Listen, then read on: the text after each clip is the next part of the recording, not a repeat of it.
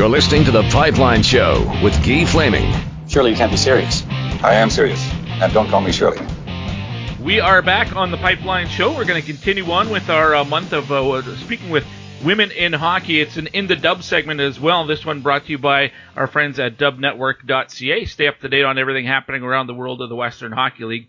Bookmark it. Subscribe to get your daily dose of the Dub at dubnetwork.ca. My guest today, the Director of Communications for the Tri-City Americans. Her name is Mary Gates. Mary, welcome to The Pipeline Show. How are you? Good. I'm doing well. Thanks for having me, and thanks for doing this feature throughout the month of February, featuring different women throughout the sport, too. And that's really cool. Well, I appreciate that, and I just wanted to get a different perspective on things, because most of my guests are men, but the women that I do get on a regular basis always bring another level and another perspective to the show, so I wanted to do that more, and I think there's interesting stories out there. First, let's talk a little bit about the hockey, and you're with the Tri-City Americans. Obviously, the season hasn't gone as according to plan, or maybe it has. At the start of the year, I think a lot of people expected the Americans would be out of the playoffs. I actually picked the Americans to be in the playoffs. But now just kind of playing out the string, and what's the mood like around the team right now as you kind of start getting experience for next season at this point? Obviously, it's been a pretty tough season. You want to be winning. You see our coaches and our players working hard every day, and so it's frustrating not getting those wins for them and for everyone.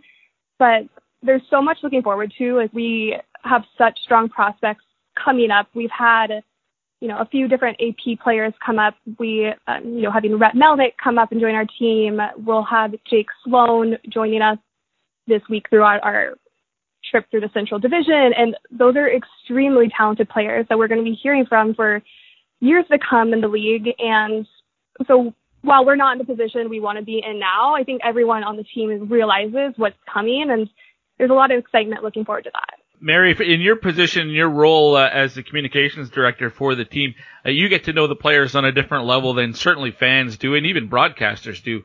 For that part, I'm not as close, with the Edmonton Oil Kings as the people who work for the team are, certainly. What strikes you about the guys that come through the WHL, come through Kennewick, Washington to play for the Americans? Did you have a preconceived notion of what the players would be like that's different than what it is in reality now that you've got to know them? I think, so I grew up watching WHL hockey, and some of the time I was really young. So you always have this idealized vision of what these players are like. Mm-hmm. And once I got working with them, I really realized they're such sweet, humble kids, almost I want to call them. So, they grow up and they're older, but you get them from the time they're so young, you really do see them as kids. It's hard sometimes when you have a Marc Lajoie who's 6'4" and 220-ish pounds, something like that, and Jaden Platt's another big guy, Brian McAndrews. I mean, these are giants, but they're also kids, and they look like men, yet you got to realize there's still some of them 17, 18 years old. Yeah, you see them out in the hallway doing goofy things throughout the day, but It's also always so impressive and striking to me how professional and mature they are while still being like that young age kids. After the trade deadline, we went through all of that, trading our captain, Kyle Olsen, and Beck Warm, who I can't even describe to you what type of leader he was to our team. And you see Sashi Matala and Connor Bouchard step up in this position that's, very sudden for them to be younger guys having to lead this team in a position they really hadn't had to be in to that extent before. Mm-hmm. And their ability to do that is very impressive. So. Oh, that's a great point. And certainly Beck Worms fit in well with the Oil Kings, so is Sam Stewart. And, of course, we've enjoyed having Riley Sawchuk all season long, leading the team in scoring. Right, yeah. Three guys who were a big Beck piece. and Riley are actually really good friends. When they were in Tri-Cities, they were billet brothers, so it was kind of nice to kind of move Beck, getting to see him go back and be with Riley Sawchuk was kind of cool. Nice. Who's the arch rival for the Tri-City Americans as a hockey team? Maybe the fan base would feel that way too, but from a hockey perspective, who's the arch rival? Is it Spokane?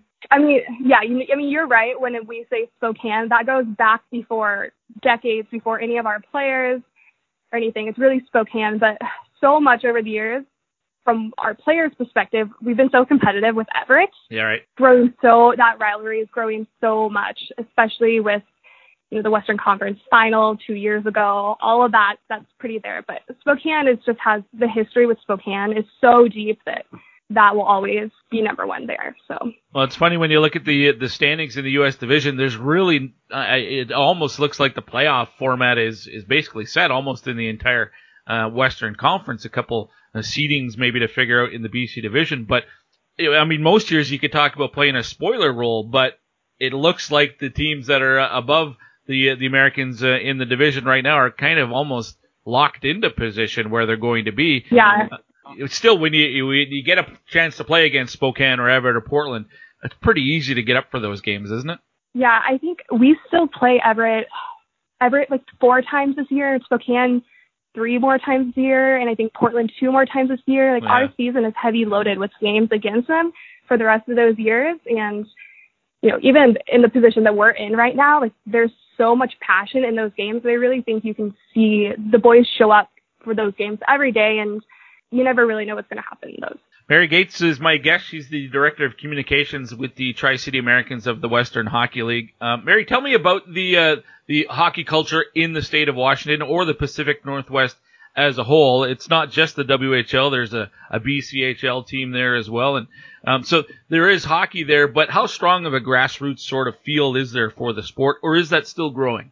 The Pacific Northwest in general just has strong sports fans. Like they love sports, and hockey is a huge part of that. It is different than other parts, especially in Canada, of course, and even other parts of the United States where there are NHL teams. Like for me, I grew up in Oregon, and I never watched NHL hockey growing up, but I watched WHL hockey, and I followed the league very well, but there was no NHL teams around, and so until I saw, I was going to college in Portland when the Winterhawks won the 2012 championship, right? And so when I started, watching NHL like more strictly and heavily, when you see the players you watch in the WHL go up to that level, but it really does start at the Western Hockey League like you said, the Wenatchee Wild is here as well. So there is a strong presence of junior hockey in Washington and with the Winterhawks in Portland.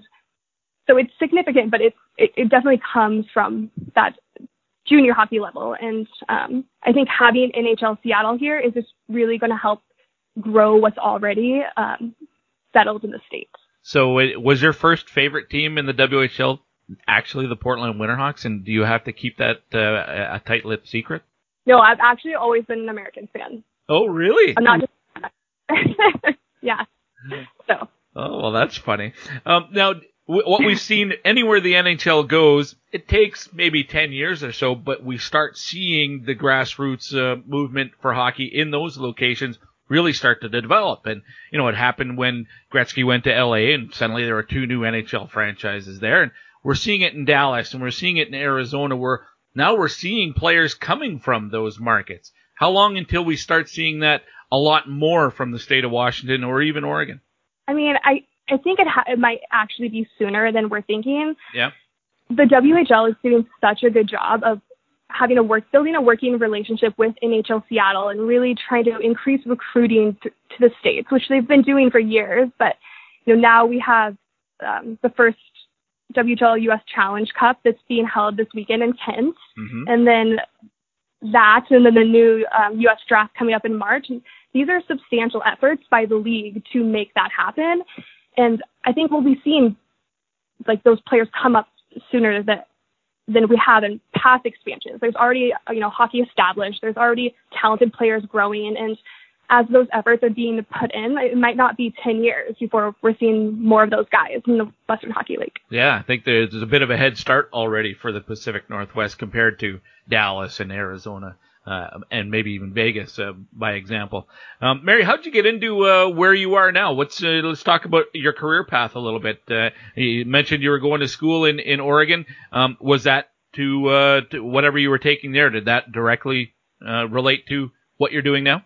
Yeah, so I was studying digital media, communication, and PR, and I never really planned on working in sports. I was just a hockey fan. So I moved to Tri-City after I graduated college, and I got in touch with the team, and I was just like, hey, like, can I kind of help you guys out with some stuff? And I really didn't plan on fully going down that path at the time, but I started doing some internship work with them for a couple years, and I loved it. And I was just picking up more work with them and couldn't get enough. I was just involved and had all sorts of ideas, and it really led to just the point where it was surprising, but a clear decision that that's what I wanted to do with my career, and I'm really enjoying it. I would like to maybe work in the NHL someday, and we'll see. I'm not in a hurry to move. I enjoy working with the team. I enjoy working with the team now, and I'm pretty committed to helping see growth with Americans over the next couple of years. We've been doing well business-wise, which is exciting. Excited to be there. Be nice if we could get you guys a new rink. I know Bob's been looking to do that, and I think there were renovations not that long ago as a sort of a happy medium. But when I want to get Bob Torrey on the show, or when I want to get Sasha Mutala or any other player, you're the person I called to set that up. Outside of that, for the benefit of the audience that might not know the ins and outs, what does your job entail? What do you do on a daily basis? Small office, so there's a lot of different varied parts of that, but all of the hockey PR, so, you think press releases and media engagements, which goes beyond just scheduling interviews. I do that. I do all of our social media. I also do a lot of advertisement. We do a lot of TV advertisement, so scheduling all of that, budgeting that. Also, just a lot of PR, getting our marketing out there, and coming up with new promotions and ideas, and trying to find ways to grow our business and our organization. When I look at, and as I mentioned, I've been doing chatting with ladies in the sport for the last 3 or 4 weeks now. In the WHL, in fact, across the Canadian Hockey League, the area where I find women the most involved with hockey is doing what you're doing in communications with teams. Is there something about that specific job that fits well for ladies, or is that kind of the job in hockey that is maybe most accessible for ladies? Do you have a thought on that? I think working on the business side of hockey is definitely the most accessible for women. But as we've seen, like women's hockey growing over the past few years, I think you'll see a lot more women working in the hockey operations side of the business as well. I mean, you think about Olivia Howe working as a coaching assistant in Moose Jaw, and that's just one example of that. But as hockey continues to grow, I think we'll see it manifest as more and more women working in our league over the next decade, and that includes more women working in the hockey ops side. We see that a lot in the NCAA, which makes sense because women play NCAA hockey, and so that translates a lot more to them working directly in that league. And I think we'll see that in the Western Hockey League as well. It just takes time.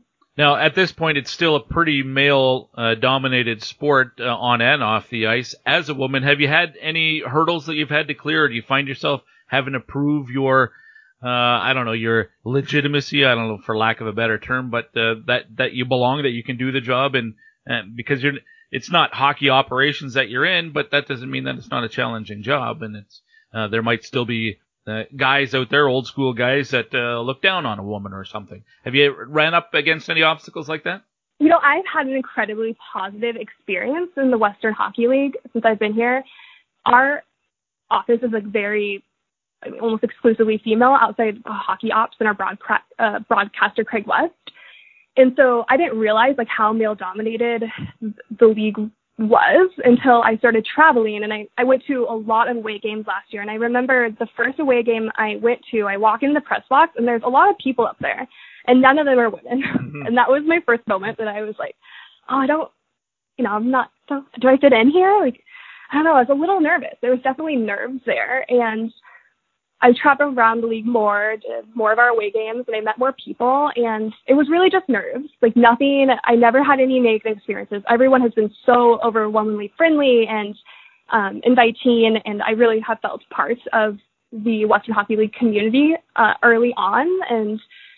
But there are those nerves, and as I've traveled around the league, I have had a few different women come up to me who are working in internship positions, and they come up to me and say, it's nice to see another female up here. Like, there's no women that work in our office, or it's just so nice to see someone else. And when I talk to them, I hear the same thing from them, that they have like these initial nerves that make it kind of hard to put yourself out there and want to be in that position.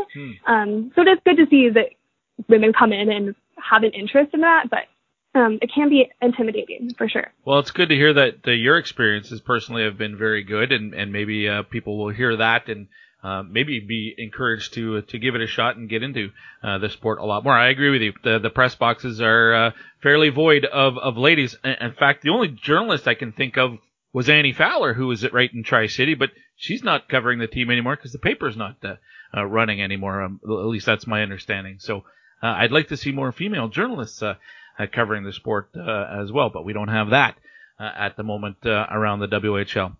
Mary, listen, I really appreciate your time. I enjoyed the conversation, and certainly wish the team the best of success playing out the string here this year and into next season. Thanks for doing this. Thank you very much. That was Mary Gates, the Director of Communications for the Tri-City Americans of the Western Hockey League. The Americans were on the road and in Swift Current, and that's where she joined me from yesterday, and the Americans with a big victory over the Broncos in that one. And the media person for the teams doesn't often travel on the road, but I spoke with her before we started recording the interview and said she definitely wanted to tag along for this trip that they're on. 5-1 the final yesterday in Swift Current, that one in favor of the Tri-City Americans. Interested to hear your thoughts on some of the stuff we talked about, whether, that role for hockey teams is, I think it's becoming more and more populated by females, which I don't know if it's a good or bad thing. I don't think it matters really, but I wonder if it's the most accessible job within hockey for ladies. I mean, we had Olivia Howe on, as she mentioned, and that's great. There's a coach now, but there's not a ton of those coaches out there that are, breaking down the door and forcing their way into coaching male hockey. I did have a conversation via text messages with another female coach that's coaching in U Sports, that is coaching on a men's team. So it's starting, but I wonder how long until we see, on the bench coaches, maybe head coaches. I'd still like to see ladies doing color or broadcasting and doing play-by-play. But listen, I understand it's the guys who have played, and quite often color analysts are former players. I understand that. I just like having a different voice sometimes in the broadcast instead of just all guys all the time. Anyway, one more week to go in the month, and so not that I'm going to stop talking to women after February, but two more ladies lined up for next week's show already. One covering the Ontario Hockey League, or working actually within the OHL, and another south of the border, who you have heard on the Pipeline Show over the years several times, talking college hockey with her next week. I'll tell you who those ladies are at the end of today's episode. But up next, we will continue. We'll stick in the WHL, but huge news this week in the Dub with the Kelowna Rockets hosting the Memorial Cup, firing their head coach a month before the end of the regular season. Larry Fisher, he is in Kelowna. He's going to join me next. Set the stage and tell us what's happening in the Okanagan right now. That's next here on The Pipeline Show.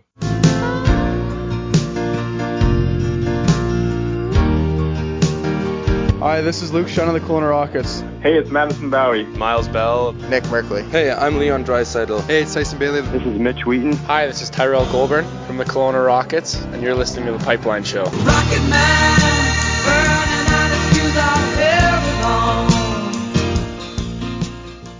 Ready to play a little hooky? Cut out early and enjoy great Western Hockey League action with Hockey Hooky this Tuesday at Rogers Place. Kick your day into overdrive with the Edmonton Oil Kings this Tuesday morning for an 11 a.m. puck drop against the Winnipeg Ice. You're not going to want to miss this.